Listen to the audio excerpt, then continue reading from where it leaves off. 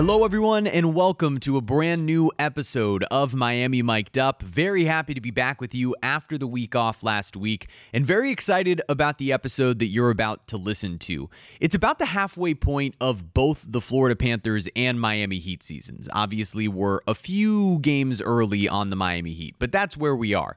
And so I felt like it would be a good time for us to sort of assess where both of these teams are at the halfway point. So, reached out to a couple of previous guests. We have Steve Goldstein with the Panthers, Jason Jackson with the Miami Heat. I spoke to both of them about some of their favorite moments in the first half of the season, some standout performances, and a whole bunch of fun stories from the first half. So first you'll hear from Goldie, then you'll hear from Jax, and that's our episode of Miami Mic'd Up this week. So enjoy this conversation first with Steve Goldstein.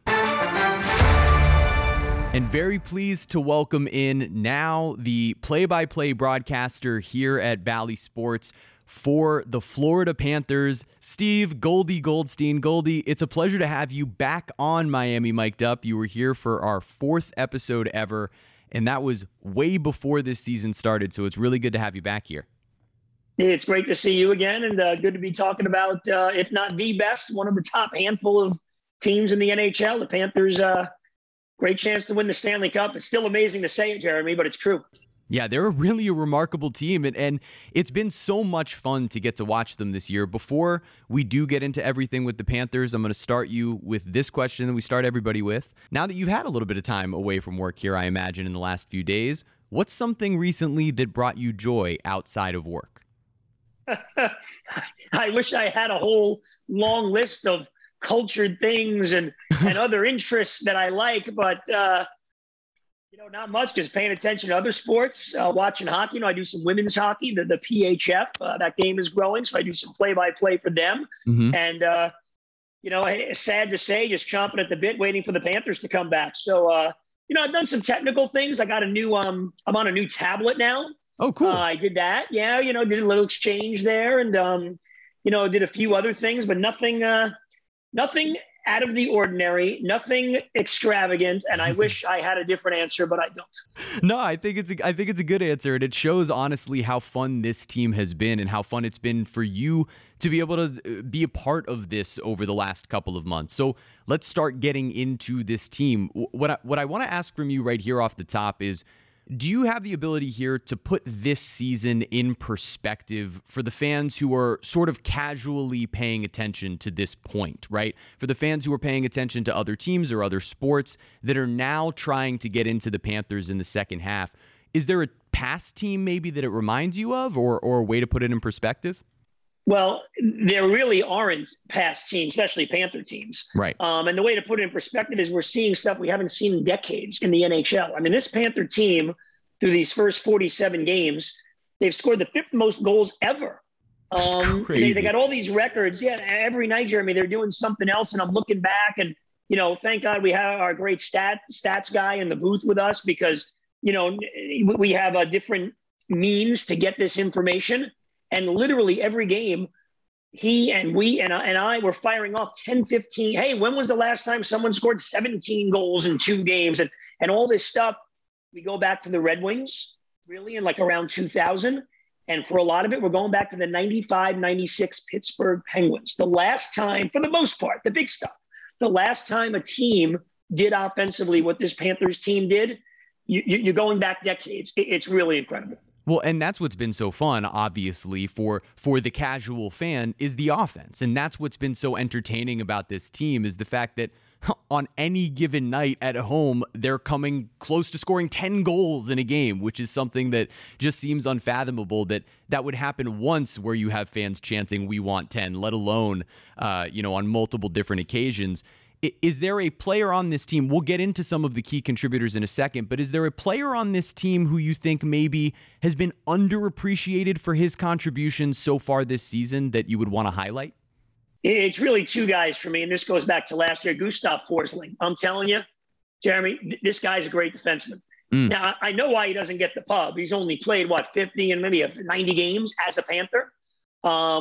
And, Ekblad, is playing the power play, and Uyghur's doing what he's doing. And, big old Radko, we all love him throwing the big hits. So they get a lot of the attention. But Gustav Forsling is such a key factor. The Panthers, just put it in perspective without getting too technical. Of course. The Panthers spend the least amount of time in the league in their own zone. When they're in their own zone, they're out, and they're out quickly. And Forsling is a huge part of that. So he'd be the number one guy. And then the second guy, and he's starting to get attention, which is why I say Forsling is number one.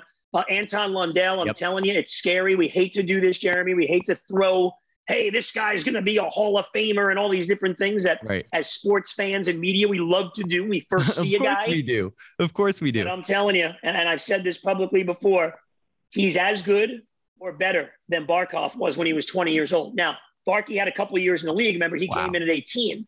But for him to even be in that conversation is really amazing. And I keep waiting for him to hit that rookie wall, and he still hasn't. And you know what? He's got such a great attitude. He's got a little, what's the good word? I mean, he's humble, but he's got a little. He's got moxie. Juice to him. He's got a little. You see those celebrations when he scores? Like he's got a little juice to him. So for me, you want to go under the radar. Those two guys have really been key, and Lundell even more, because remember how many games Barkov and Bennett missed. Exactly. And this team never missed a beat. You're asking a rookie to step up as a top two-line center in this league. Not easy to do. Well, and it's a comparison that we've all been making, looking at the Heat and the Panthers and going, all right, as guys have missed games, look at all these young guys stepping up and contributing. And for the Panthers, nobody represents that better than Anton Lundell. Is there a specific stretch of games from the first half of the year or a specific moment individually that stands out as your favorite from the first half of this season? Oh, boy. When you score at 175 goals in 47 games, I know Tampa had COVID stuff going on, okay, but that 9-3 win over the Lightning, I was just so happy for the fans. It was a great crowd.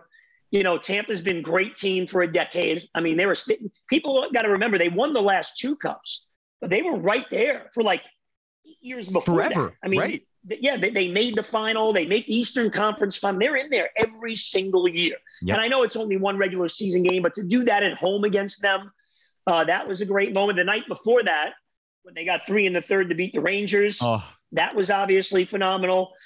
But I'll tell you, when they got to the 9 against Tampa and they got to the 9 against Columbus, just hearing those fans, having a ball. And for, look, the fans have been through a lot. This franchise hasn't been nearly this good as they had the last couple of years. So those were a couple of moments at home that, off the top of my head, just really stand out. So I was just looking around down from the booth.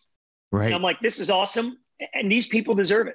Yep. The energy in the stadium has been really, really remarkable to see everybody just experiencing so much joy around this team, right? Like every time you cut to fans in the stands, the energy is unbelievable and you can hear them coming through the television set when you're not there. And that's something that we haven't necessarily seen before because this team hasn't been quite this exciting. But okay, I kind of want to put you on the spot on this question. There's a bunch of great players on this team, but both Sams, Reinhart, and Bennett have been remarkable. Duclair, Verhaeghe, Lundell, who you mentioned, all these guys on the offensive end. But there's two guys, right, who are the key cogs on this team. It's Alexander Barkov and Jonathan Huberdeau on the offensive side. When I'm asking you, as Hubie is the NHL points leader, who's actually the best player on this team? It's great you say that because I've talked to people around the league and I go, Panthers keep going like this, Jonathan Huberdeau is going to win the MVP of the league without being the best player on his team. And he would probably even agree with that if you asked him that. Yeah. I mean, look, it's great that we're having this conversation because they're two of the great players in the league right now. And Jonathan Huberdeau, give him all the credit. I mean, he has elevated his game, Jeremy. He's always a points getter. Yep. But this consistent and the way he's playing and the way he's playing in his own zone and defensively and killing penalties and, he's not taking anything from anybody anymore either. When it's time to get a little physical, he's standing up for himself. So I love that too. But, Sasha Barkov is just, you got to remember, Barkov's unselfish. We know that. For a lot of people, he's too unselfish. And he's still on pace if he played a full season, which he's not going to do. He's on pace for a 55-goal season. That's without even a guy that's cheating for offense. Right. So, it's 1A, 1B. You could take your pick. I mean, there's been plenty of nights, this year where Huberdeau's been more of the impact player, I think. But that's just from the naked eye. Now you go back behind the play and what he does with everything else, and how much does Barkov's presence free up when Bennett and Huberdeau are playing together. That's something that can't even be calculated. And, I look at all the analytics and the advanced stats. Barkov's just off the charts. I mean, I'm talking like deep dive stuff. For example, when he doesn't have the puck and the puck is deemed to be a free puck, like a 50-50 battle, he's second in the NHL at going and getting the puck. Remarkable. Like basically no one's better than him. Right. And there's a million different deep dive statistical things that you could look at. And it's Barkov. He's all over all of those. It's really amazing. And the fact that, he doesn't care about the personal. I mean, it doesn't matter to him. If he gets 20 goals, 50, whatever, as long as the team wins, that's all he cares about. It's been so fun to watch these two guys who so genuinely love each other and support each other out there too, because I mean, I spoke to them before the season. Obviously, you talk to them all the time, but I spoke to them before the season, and the thing that really stood out in my first face-to-face conversation with these guys was the genuine way each of them lit up when I asked about the other. And that was before this season. And now, with the way they're both thriving, I can only imagine how sort of proud they are of each other. But as this team goes forward, and we do see sort of a stretch run here and they head toward the playoffs, obviously all fans will be kind of holding their breath as they head toward the playoffs no matter what. And so my question to you would be, with this style of play, because to me, I made a basketball comparison. It reminds me of the first time the Golden State Warriors were making a run. And everybody was going, can a three-point shooting team like that win? Can it be all about the offense that way? And I'm hearing kind of similar conversation about the Panthers is offense. You've pointed out how great some of their defensemen are, but everybody has these questions is, will the goaltending be good enough come postseason time? And I've seen some great goaltending from Bobrovsky and Knight so far this season, but my question to you is, as this translates to the playoffs, do you believe this team can take their style and win this way in the playoffs? Well, first off, I think it's a great analogy, and then that's the analogy to make, and I didn't think of that, and that is the comparison. Hey, this is the way this thing has always gone. This is the way you've always done it. Right. And you now do it a different way. Now, I don't think it's going to be quite this wide open and offensive for this team. I don't think they're going to try to play this style in the playoffs. I do think in the next, 6 weeks of the trade deadline, I think Bill Zito will probably get something done and get a little more defensive help. And I think they know they got to tighten it up a bit when you get to the postseason. So I don't think they're going to try to win games, 8-4 in the playoffs. Personally, I think it'd be awesome if that did work, because it's so much fun to watch. And you'll have game. And look at the Tampa series last year with the Panthers. I think that's a perfect example. There were some high-scoring games there, but when it was time to lock it down, late in games, when the Panthers won the game 5 at home, that was a low-scoring game. So I think it may go something like that, but I think they're aware they got to play a little bit tighter, tighter defensively, because now it's so easy for them because they know they look at the scoreboard now, Jeremy. Oh, it's 2-0 San Jose midway through the game. Okay, fine. We got this. Let's get one back now. We'll tie it in the third, and we'll pull away and we'll win 5-2. They know in the playoffs, this team's experienced enough now. They know in the playoffs, you got to be perfect. So I think it'll be interesting to see just how much of an up and down offensive style they play when they do get to the postseason. I'm very intrigued by it as well. I think it's a great question that you asked. Well, thank you. And I do think that, like you said, that up and down style and the really productive offense that they have obviously can translate to the postseason. It's all about just tightening up, just like you said. And if we do want to continue the analogy, that's why Golden State was able to maintain, because their defense was just good enough to be able to have that offense thrive. But make no mistake what you said. It's going to rely. I mean, the goalie, no matter what kind of style in the game has changed and it's faster and all that and more offensive now, the goaltenders are whatever percentage you want to put on it, 60, 80% in the playoffs. And, likely it looks like it's going to be Bobrovsky is the number one, at least to start the playoffs. Whoever's in goal, going to have to play great. I mean, you can't give up. And then this goes for any team, whether you score or you don't score. You can't give up cheapies in the playoffs. And I've said this many times last year. Panthers were the better team outside the net against Tampa Bay. I mean, I firmly believe that. I think the 5-on-5 goals were actually 12-11 Florida, I believe. It was very close.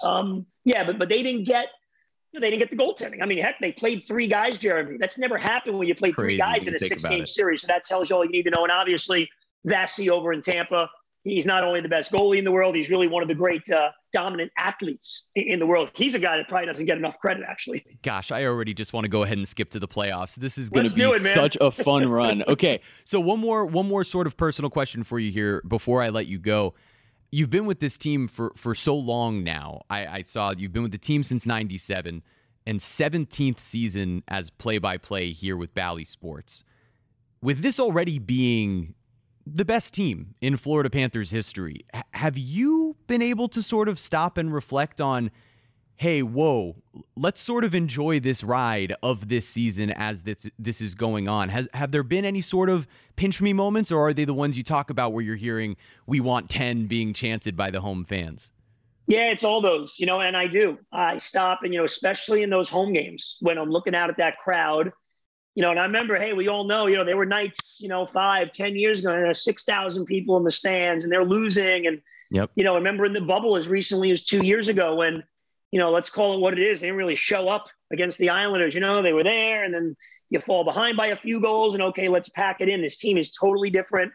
That's why the respect I have for ownership, Vinny Viola, I mean, it's a cap team in South Florida where the revenue, certainly isn't. I mean, the facts are the facts, what they've been.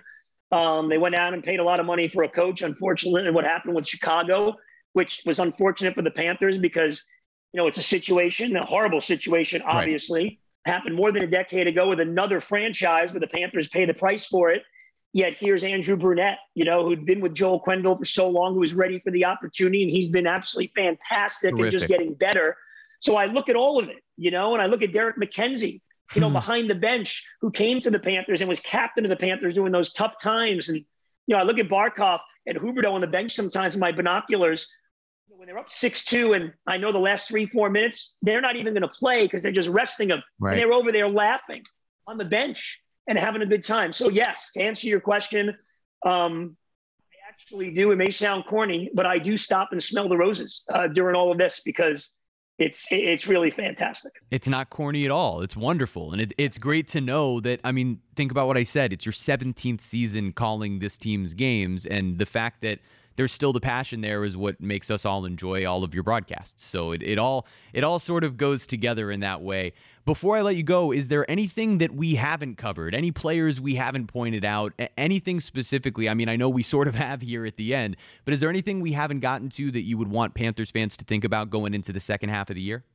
I do think this, and Bill Zito and that staff, and, that's why I go to ownership. Bill Zito has done a great job as GM, but let me tell you, that staff that he has, a couple of assistant general managers, he has advisors like Rick Dudley, who coached and was GM of the Panthers, GM of the Lightning, Paul Fenton, who helped run the Nashville drafts for 2 decades. The Predators have always been a good team, and he was GM in Minnesota. Roberto Luongo is there. They've got that goaltending excellence committee.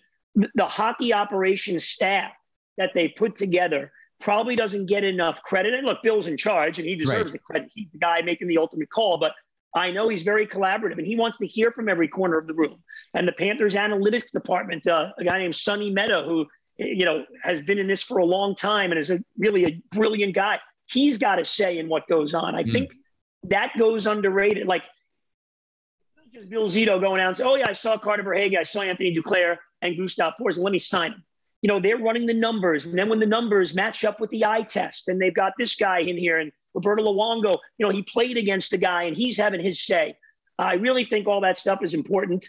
And it shouldn't get talked about a lot, to be honest, except in a format like this. People watch the games, the stars are the stars. The other thing is, I don't think we can underscore bringing in Hornquist, bringing in Gudas, and now bringing in Joe Thornton. This team needed guys like that. Bill Zito recognized that immediately. And I don't think any of us will ever know, and I don't think I'll ever know, just how instrumental those guys were when the whole thing went down with the coaching change, because it was like getting hit over the head with a ton of bricks. Remember, this team was undefeated, right? And they were rolling along, and all of a sudden, one day Joel Quenneville's there, and the next day he's not. And I know those guys, helped hold the room together, if you will. Mm. And it's amazing this team really never missed a beat. I mean, a coaching change is hard anyway, but to have one under those circumstances when a team is starting a season undefeated, I mean, usually have coaching changes when a team is struggling. Right. I think the whole organization, all those players, everybody really deserves a lot of credit for that. And again, it's a long time ago, and as fans, we just watch the games, but you asked the question. So those are a couple of things that certainly go under the radar. No, this organization clearly from top down has had one of those really special years where everything and everyone has done their job extremely well, and it's led to this team being one of the most exciting teams to watch in hockey literally in 20 years, as we've spoken about in terms of their offense. So it's really remarkable. Steve Goldstein, thank you so much for spending some time with me on Miami Mic'd Up, and everyone can follow him on Twitter at Goldie on Ice. Is there any other projects you would like to plug here, or just, hey, watch hockey games? That's it. Watch the Panthers the rest of the year. It should be a great time. We got most of the games on Valley Sports. Everybody's always clamoring, "Hey, we need more national exposure." Yeah, that's true, and I'm glad they are. But I got to sit and watch the game and not announce it, man. Come on. I agree completely. Everybody wants to watch with Goldie. Goldie, thank you so much for spending some time with us. Always a pleasure. Thanks. And our next guest here on Miami Mic'd Up, you know him as at The Jax Show on Twitter. This is Jason Jax Jackson, who is joining us. You know him also for all of his work right now with the Heat radio play-by-play, which I have particularly been enjoying tuning into occasionally alongside our TV play-by-play with Eric Reed. I'm really enjoying listening to that, Jax. But Jason Jackson, welcome back to Miami Mic'd Up. You are our second guest ever on our second episode ever. And now we got you back halfway through this Miami Heat season, so it's a pleasure to have you here. And this time with light and not in my car. That's even better. Last time, if you guys want to go back and look at those visuals, they were really, really terrific. It looked a bit like a hostage video. Yeah. But the beautiful thing was I was fed and hopefully entertaining. Yes, certainly entertaining, I'll tell you that. But here we are, and we're about halfway through this season. Before we do dive in on the Heat and all they've accomplished so far this season, I do want to ask you if you've had any opportunity to do anything outside of work. What is something that has brought you joy outside of work recently? That is a great question. There's been so much basketball. It's hard to note. And as we talk, we're coming off the last extended road trip, which is, as I've gotten older, Jeremy, it's a different dynamic. I'll pull the curtain back a little bit. We're talking right now. I'm here in the Big Easy, right here on the banks of the Mississippi. 10 years ago, I'd be like, Jeremy, I'm in these streets, brother. I can't help you. I don't think I'm leaving my room. Yeah, you're going to bed right after this, right? I mean, you know what? That's where we're at. I will tell you this. I've had 2 baths on this trip. That says it all. Bubble baths, like I was 5 years old. Hated baths as a child. I couldn't wait till I graduated to showers because it symbolized some sort of growth. It also denoted bedtime. Like that was the thing. Because once I was in the water and we had the rubber duckies and the toys and the transformers and everything that we had, I don't know how we had room for water. We had so much stuff in there. My brother and I would bathe at the same time. We're only about 2 years apart. And so between the two of you and all those toys, it was ridiculous. There was that window at like 8, 9, 10 where it's like, we can't have these 2 people in the same tub. This is displacing too much water. The water displacement, far more of an issue now than it was then. But to find these moments where I can just pause and chill, as you noted, this my first season as the radio voice for the Heat, which I've loved, and thank you to all the folks who've been watching on Bally all these years, because there was that pull of like, hey, more you there, and I'm like, listen, you gotta watch pregame. I'm in every pregame show, right? I'm in every edition of Heat Live, more at home than on the road, and then Heat Live postgame at home. Halftime and walk-offs, those are gone, but Kristen and Will do a lovely job, so you're fine. But people have been super awesome about that. But I have absolutely loved it, particularly home games. That's an endeavor. It's a fun environment. You're there. You see me footing it and Ruth does it too, right? Every home game. But let's note that she is a world-class athlete. So that's a whole different experience for her. What are you talking about, Jax? You're not a world-class athlete? Not, man. I'm not third class. Okay? It's a mess. But anywho, it's been fantastic, but you feel it. Right. I'm not going to sit here and lie to you. And now with what's happening with Jimmy Butler and the Heat coaching staff, and I have the absolute pleasure for our friends over at NBA Radio, where I spent some time on SiriusXM to call the NBA HBCU Classic during All-Star Weekend. So that's amazing. Call that with the very lovely Mr. Mahorn, who actually went to Howard, one of the two schools that will be playing in that. So that will not be a wrestle, period. So it's just listen, as our friends in the shadows like to say, this is the life we chose. Yes, it is. Yes, it is. Yes, it is. But it's obviously making you very happy. I can hear the happiness in your voice around what this season has been so far. But I'll try not to keep it too long, so you can go ahead and get to bed after we have this conversation. So I won't be asleep. I'll just be in it. Well, like you mentioned, the Miami Heat are having a terrific season, right? And Coach Spo is headed to the All-Star game. Why? Because the Miami Heat are in first place at this point in the season. Jimmy Butler, the lone All-Star representative, albeit it almost feels like this team should have been like those Hawks teams back in the day. They got all 5 starters, right? Like instead of, none of those guys were individually dominant. They were going there as a team. And that's how great this team has been so far this season. But something I'm sure you love that I've loved watching, and the reason I know you love it is because it was the one thing you said you were looking forward to with this team the last time we spoke, that they would be in the mud defensively. And this team has been just that. They're 6th in defensive rating in the league, but that's without a number of their best defenders on the floor for so many different chunks of this season. We've seen how dominant they are when the full crew is in there, that full starting lineup, and you get all the Bulldogs defensively. So what's impressed you most about the Heat's approach on that end so far this season? Honestly, recently, that here we are in game 50 whatever, not quite 60 whatever, and man, there have been these periods of just utter smothering, right? Not just, hey, we're jacking up your field goal percentage. I mean, snatching the ball, taking the ball, blocking the ball, turning it into points. There was a stretch on the road trip. Now we'll speak for those that will listen to this later. There was a road trip early in February where you have 3 third quarters where clearly some elixir or some sort of Spo sermon came raining through that locker room, and San Antonio, especially Charlotte, and then Washington, games that just got decided. Right. That's not this NBA, JT. Because of the 3-ball, even 20-point leads are not safe. They're comfortable, but they're not safe. They have been for Miami. Right. It's fun to watch the team's frontline players in the fourth quarter sitting down. Right. Like, I know maybe that's not what you showed up for.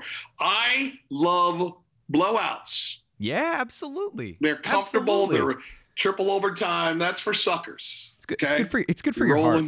It's good for your heart when there's blowouts. Just mean it. Blow doors off. And so I'm glad that that's actually been the consistent fiber. Thinking about coming in and then here, just short of 60 games played, that it's still the issue. And I think you nailed it.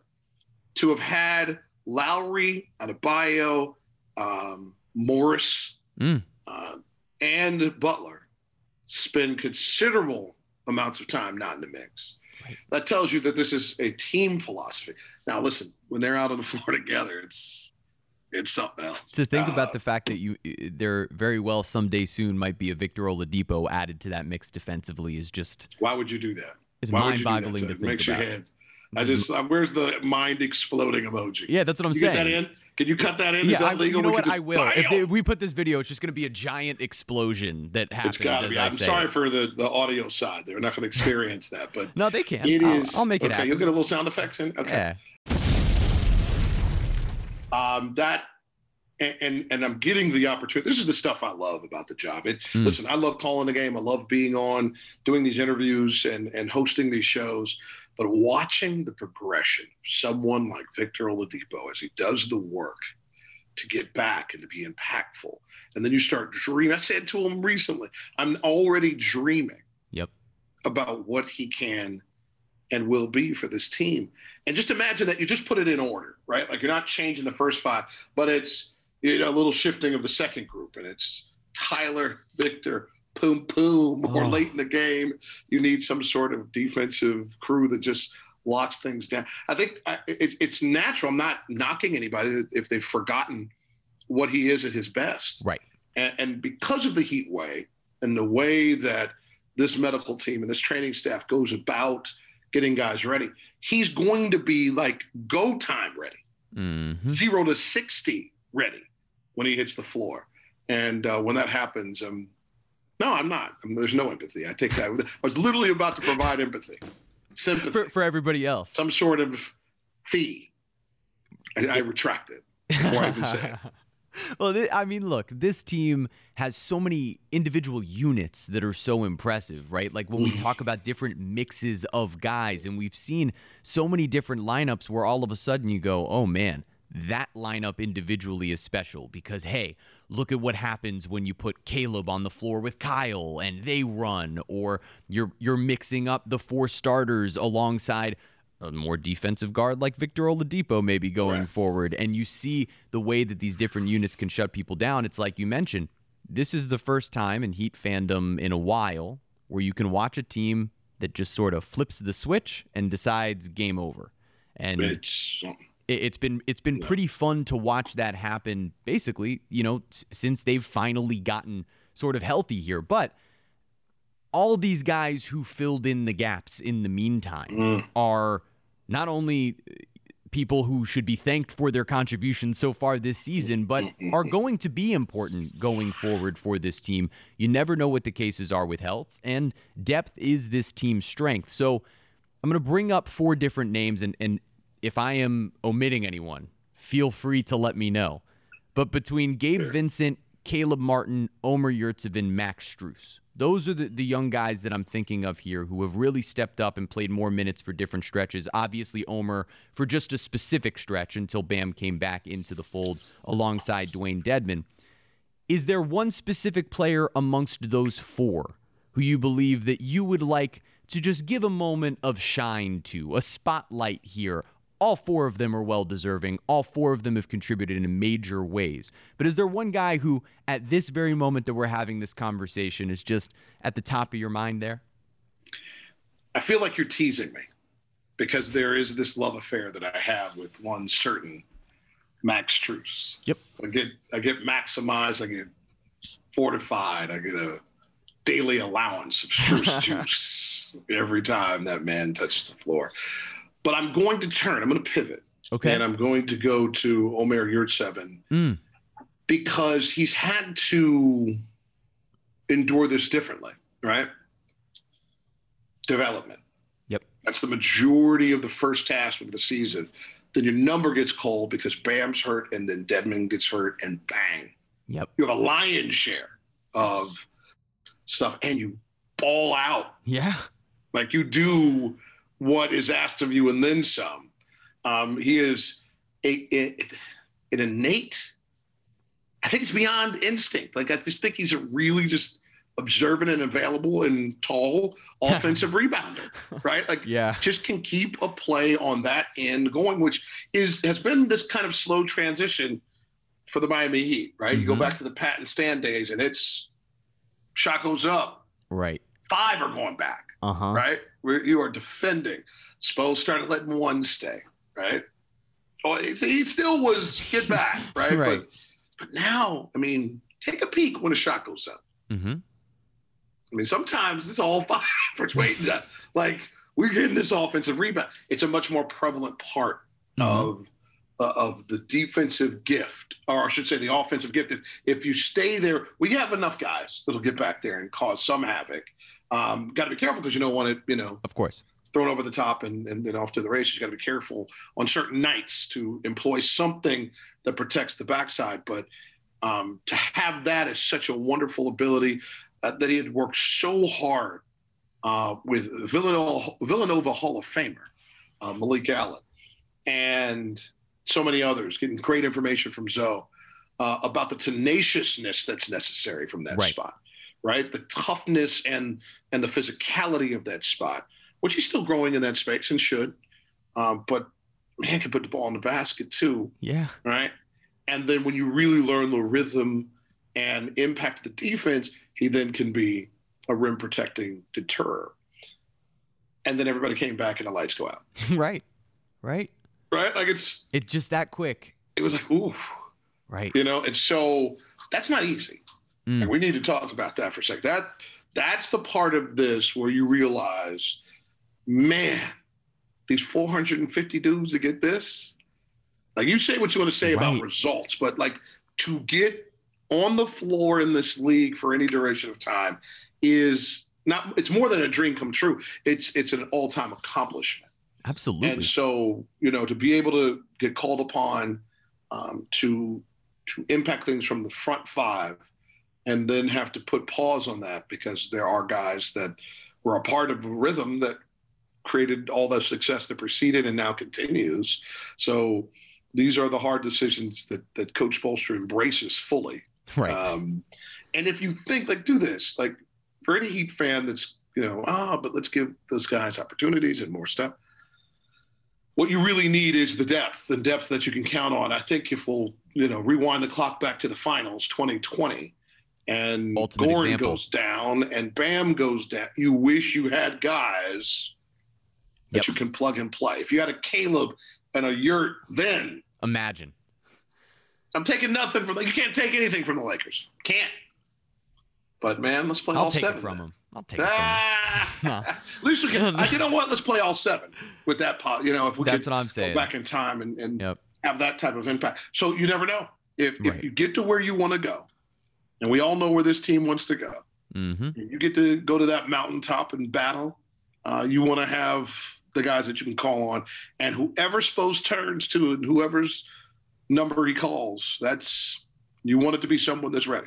Well, and what's wonderful about this team now, given the circumstances, and you never want to go through injuries ever, right? You wish that you could just get through the entire regular season without hiccups. But those injuries and those hiccups and time even for certain guys that they missed in COVID protocols and all of these things, it allowed all of these other players to sort of step up and flourish and play big-time, meaningful minutes that if, God forbid, Kyle Lowry goes down in the playoffs, there's Gabe Vincent right there to fill in.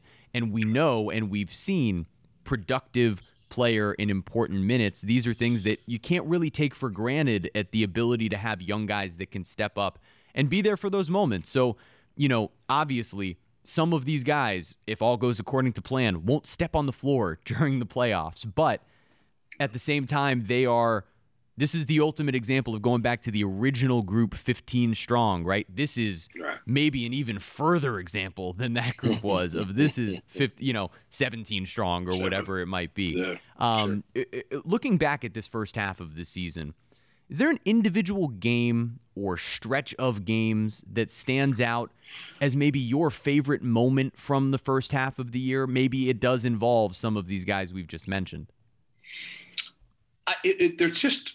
It's so many. Right. It's tough. I mean, there's been a lot of really good nights. Yeah. I'm trying to think about the nights where I'm exhausted. Right. Like even though the triple overtime was a loss, like it just still was so exhilarating. Like it was just fantastic to watch a team do whatever, just like keep extending. Let's go again. 60 whatever minutes of basketball, right? Just mercy. I know that was a loss, but I think you learned something about yourself in those moments. And you also can calibrate or recalibrate what it is that you did, particularly late in those games. Right. to get yourself in a different spot.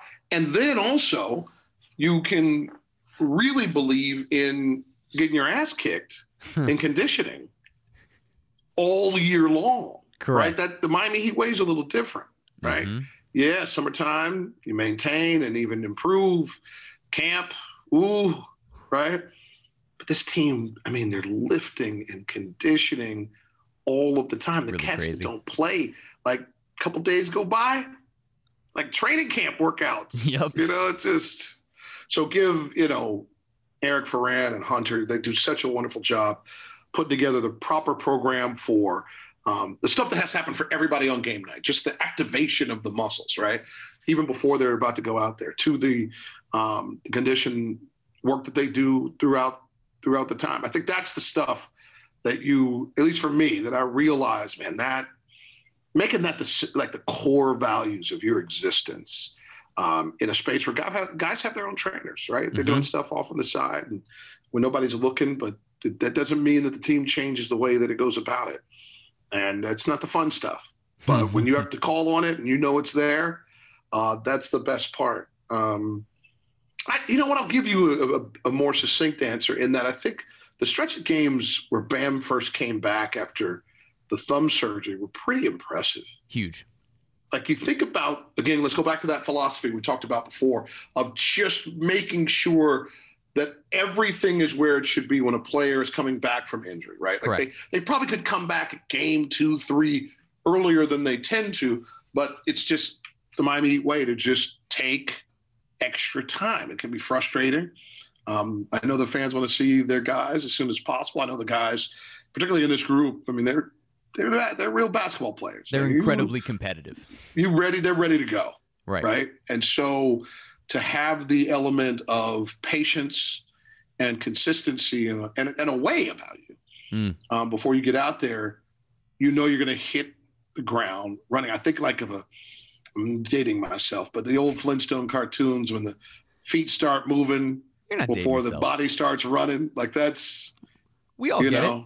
Yabba dabba do. Let's get it. And so Bam came back and it was like, I'm going to paraphrase the numbers only because it was like 17 a night, 18 a night on top of double-digit rebounds in a stretch of just double after double after double, a 30-point night in there, a couple 20-point night, but just it's neat because there's a layer of that's not necessary from Bam, right? Like Bam just has kind of got to do everything. Right. So worrying about the points per game stuff is not necessarily that important. That man is maxed out doing everything, scoring 30 points a night. And that's because he does everything. Now, can he? Of course. Might he need to one night in the playoffs? Probably. Might be more than one night, you know, but all within the flow, all with reading the defense, reading your teammates, what's necessary. And so I really enjoyed his return. I hope Victor's return, when it comes to us, is similar. That should be I think with the way that Heat fans feel about Victor Oladipo, with him only having played a few games in a Heat uniform, but all of us knowing, right? 4? It's something crazy like that. Like you have 4 or 5 games, and the fact that we all know how long he's wanted to thrive within this organization long before he was ever here, right? It's something that I think hopefully that can be a home game and he can get the ovation that he deserves whenever that time comes. But I think what you just talked about actually transitions well to the next question that I had, which is, as this team goes forward, and this answer can change. I imagine we'll talk before the playoffs start again, and maybe you'll have a different answer. But where things stand right now, who do you believe is the most crucial player to be playing their very best basketball for this team to make an NBA Finals run? So maybe that's Kyle, maybe that's Bam, maybe that's Jimmy. Which of those players do you believe has to be at the top of their game the most for this team? The great thing about, I'm going to answer your question. Sure. However, the great thing about the makeup of this roster is no one. Right, of course. Right? Like there's so much that you don't have to freak out about being off. That's what's incredible about it, right? If you're off on a certain night, somebody is surging from somewhere, right? Think about Duncan's season right now. He's in this, like, up and down. Yep. I mean, there'll be 4 games, and it's like, oh, there he is. There's a man that makes $300 a year, and I mean, makes from 3. I think he makes well more than $300 a year now. But anywho, or Strus getting on those runs where he's nuts, and Gabe has been amazing. And we're just talking. And here's the thing: we're just talking about offense, right? This team is so much more than that. Yeah, which is crazy in a game where you do want to put the ball in the basket. Right. But if you wanted to win it, your best players need to be at their best. Mm-hmm. If Jimmy Butler is just rolling, like getting where he wants on the floor, getting whatever, stuff at the rim, getting to the line, high single digits to double digits a night, it's going to be very tough. Right. It's going to be very, very tough. If he's rolling like that, and the shooters are making shots, the defense, it's going to be tough. So I love each night when I get an opportunity. So it's not each night. It's each night that I get an opportunity. Sure. To watch and listen to our friends that kind of hover over the NBA, right? They're trying to cover the whole league. I had that responsibility once in my life. It's impossible. Completely. And you try to say the things that are connective across 30 teams. And then you can kind of dwindle it down to about a dozen. And then you get to dwindle it down to about a half dozen, right? And then the playoffs do the rest for you. But, man, they're missing the boat. Yep. They're missing the boat. That's a good thing about the Heat boat, though. It'll come back around. It'll get you. But sometimes Spo likes to light the boats on fire. Yes, he does. Yes, he does. That's one of my favorite Spoisms, man. Oh, it's awesome. We're coming in and light the boats on fire. Just the imagery of that. We're here. We're here. There's nobody better at I mean, I guess Riley. But this I guess so I'll say the whole organization then. It just giving you the phrases that are gonna get you going. I mean, man, there's no way there's gonna be a night I rip my shirt off calling it there. It's not gonna be pretty, but it's gonna be feels like it's gonna impactful. Happen. Just it's gonna be insane. Oh, those buttons never deserved that. But if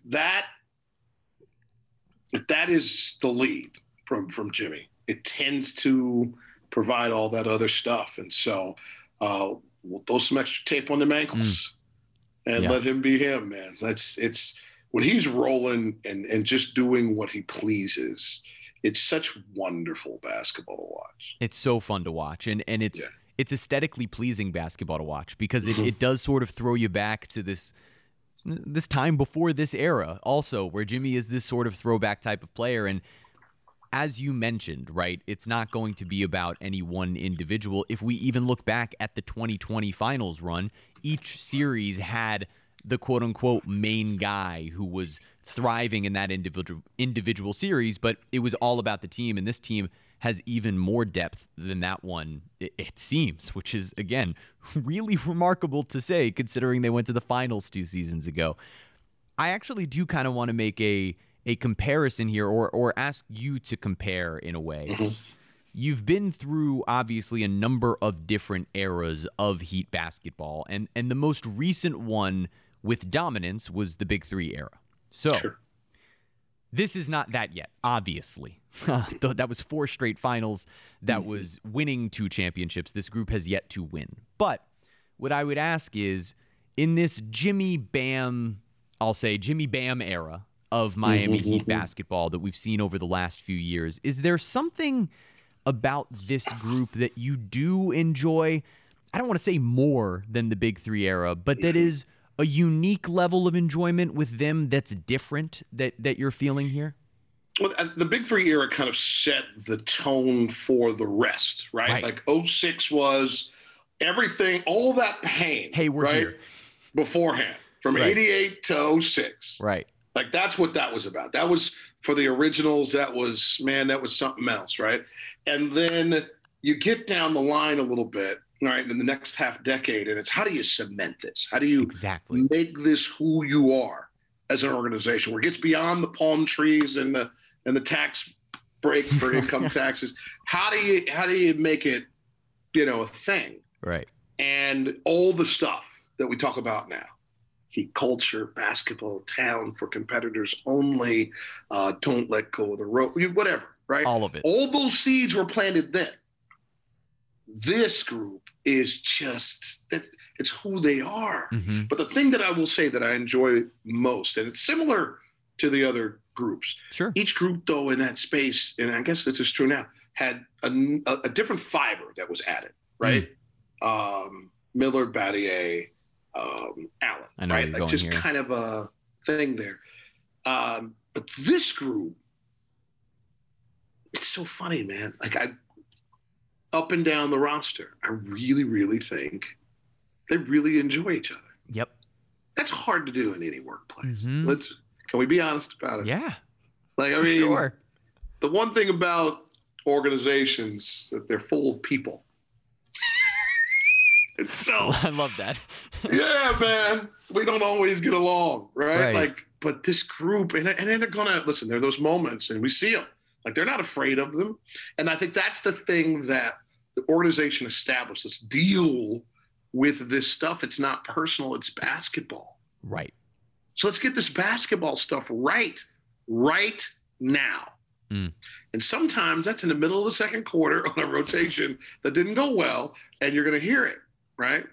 And or you'll hear it on the bench, or you'll hear it in the locker room. The response is so healthy. Mm. It's healthy. And when you have all of those, like, what does it take to be one of the best, right? Like, there's a part of you that's not awesome. Right. Right.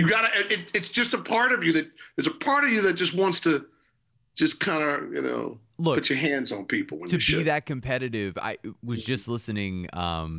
Jason Taylor just did an interview with your man, Dan Le Batard, and he was talking about how within his personality, the things that made him a great football player might not necessarily have made him the best person to be around during his career, because he was just so ultra competitive. Right. And that's what so many of these guys have. But when they have it together, that's when you get that level of camaraderie. That's when the part of it. everybody's reaching toward that goal together, it's the reason why, Jason Taylor might have been going through a 1-15 season with the Dolphins, and he was frustrated. But this group is in first place because they are all that guy. And every one of them is spoken about. LeBron was probably the most cohesive superstar I've ever been around. I got to cover the end of Michael, covered the explosion of Shaq and Kobe, the rise of Dwayne, and now this new era of basketball that's been so fun as everything's kind of moved to the edges. And if you could knock it down from three, you're about to get a wheelbarrow full, right? The cohesiveness of players, bringing people together, making them feel inclusive. I don't know if LeBron has a rival. I don't think he does. And I don't even know if there's a person in this group that does that yet. I'm observing from a different angle now. Right. Calling games and having restrictions due to COVID have created a space that I didn't have before. And so it's not the easiest thing to observe. But when I do have those moments, it is fun to watch the nuance of each person's impact on things. And when you have a handful of young players, there has to be obviously the stoic everythingness that comes from Udonis to the new culture carrying ability of a Bam. And then the outside forces that come in and buy in, when you have guys that lead that way, like Jimmy and Kyle and PJ and so many others, Dwayne. I'm so glad, by the way, we find that's how that was the first mention that I brought up of PJ, like how we just got to PJ Tucker. How we just got to PJ Tucker is insane. That guy, he should have been an all-star. He was he's had an unbelievable first half of his season, and his contributions at least can't get go invited to the unnoticed. 3-point shootout, right? I mean, something. Who shoots the three ball at the highest percentage in this game? I'm sure he doesn't want to go to Cleveland. Not that it's Cleveland. I'm just saying he could use, his body has to be exhausted. Give the man a few days off. I'm sure he'll take it. But I think he deserves the invite. You can justify it with that. But I'm saying once you get the golden ticket, you're like, when you get that golden ticket, you're like, yeah, you know what? I am on All-Star Saturday night As he under the should lights. be. Yeah. I'm gonna get busy. But No, it's a wonderful setup, and it's by design. Yep. Jeremy, that's the thing. Like this wasn't a stumble into scenario. Mm-hmm. This is Pat and Andy and Adam and so many others up front, identifying guys both young and experienced that are going to thrive in the Heat way. Absolutely. Absolutely, 100%. And it's been really, really fun to watch. I think at this point we have covered everything that we could possibly need to cover. The only name I think that hasn't come up yet is the mechanic, Dwayne Dedmon. So shout out to Dwayne Dedmon. But everybody so far, I mean, this team from top to bottom, Kyle Guy has even contributed to this team, which is not something I would have thought would have happened at the beginning of the season when he was not on the roster. So there have been so many different contributions. It's been really fun to watch. Is there anything that you want fans to think about as we wrap up this first half of the season, head toward the All-Star break and into the second half of the year? Don't take it for granted. Do not take this stuff for granted. You got tickets, go to the game. If you got it, I'm a huge, I think I told you this before, I'm a huge baseball fan. Yep. And I rearrange my life in the summer for baseball. I grew up playing. It's my favorite sport. Didn't give me a dime, so that's why we love the orange leather, right? Like, the orange leather got me paid every bill in my adult life, helped me travel the world, man. Sent 2 kids to private school, and now they pay for their own college with their athleticism. There you go. I've been blessed by this game. Right. And what you don't want is to miss the folklore. When we're telling the stories about this stuff 20 years from now, you want to be able to say one phrase: I was there. It's really such an incredible way of putting it, though. Not missing the folklore. I really love that. I'm not going to lie. I love that. Yeah, we got to get that on advertising somewhere, man, because that's real good. I'm on the doorstep of 50, bro. I turned 50 in May, and I'm really getting good at, like, the perspective part of this. But there are fewer games in front of me than behind me, and so I try to just melt into it. Like, this is my first time in my life calling games every day. And I got this edition. It's amazing. Right? Amazing. It's so funny that you took the time to say that, because I did specifically ask Goldie just before, as you know, I just spoke to him earlier on the podcast. Mm-hmm. I asked him, had he taken a second to sort of stop and reflect and enjoy, because this was and is the greatest Panther season that has ever been. And he was saying, absolutely, I'm stopping to smell the roses and enjoy these moments, because you never know when you're going to get them again. And so that messaging there, not to toot our own horns here at Bally, but guys, you can watch every single night on Bally. You're going to get a great game from a great team. We happen to be really, really lucky down here right now to have a couple of dominant teams. Here's the thing, and our friends at ESPN and Turner keep handing us games back. So we'll take them. We'll take them. I'll take them. Yeah, absolutely. It's been amazing.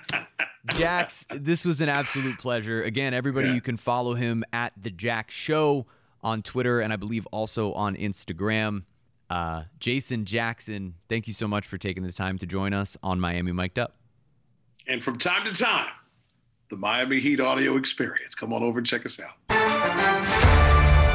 Thank you for listening to Bally Sports Florida's Miami Mic'd Up with me, Jeremy Taché.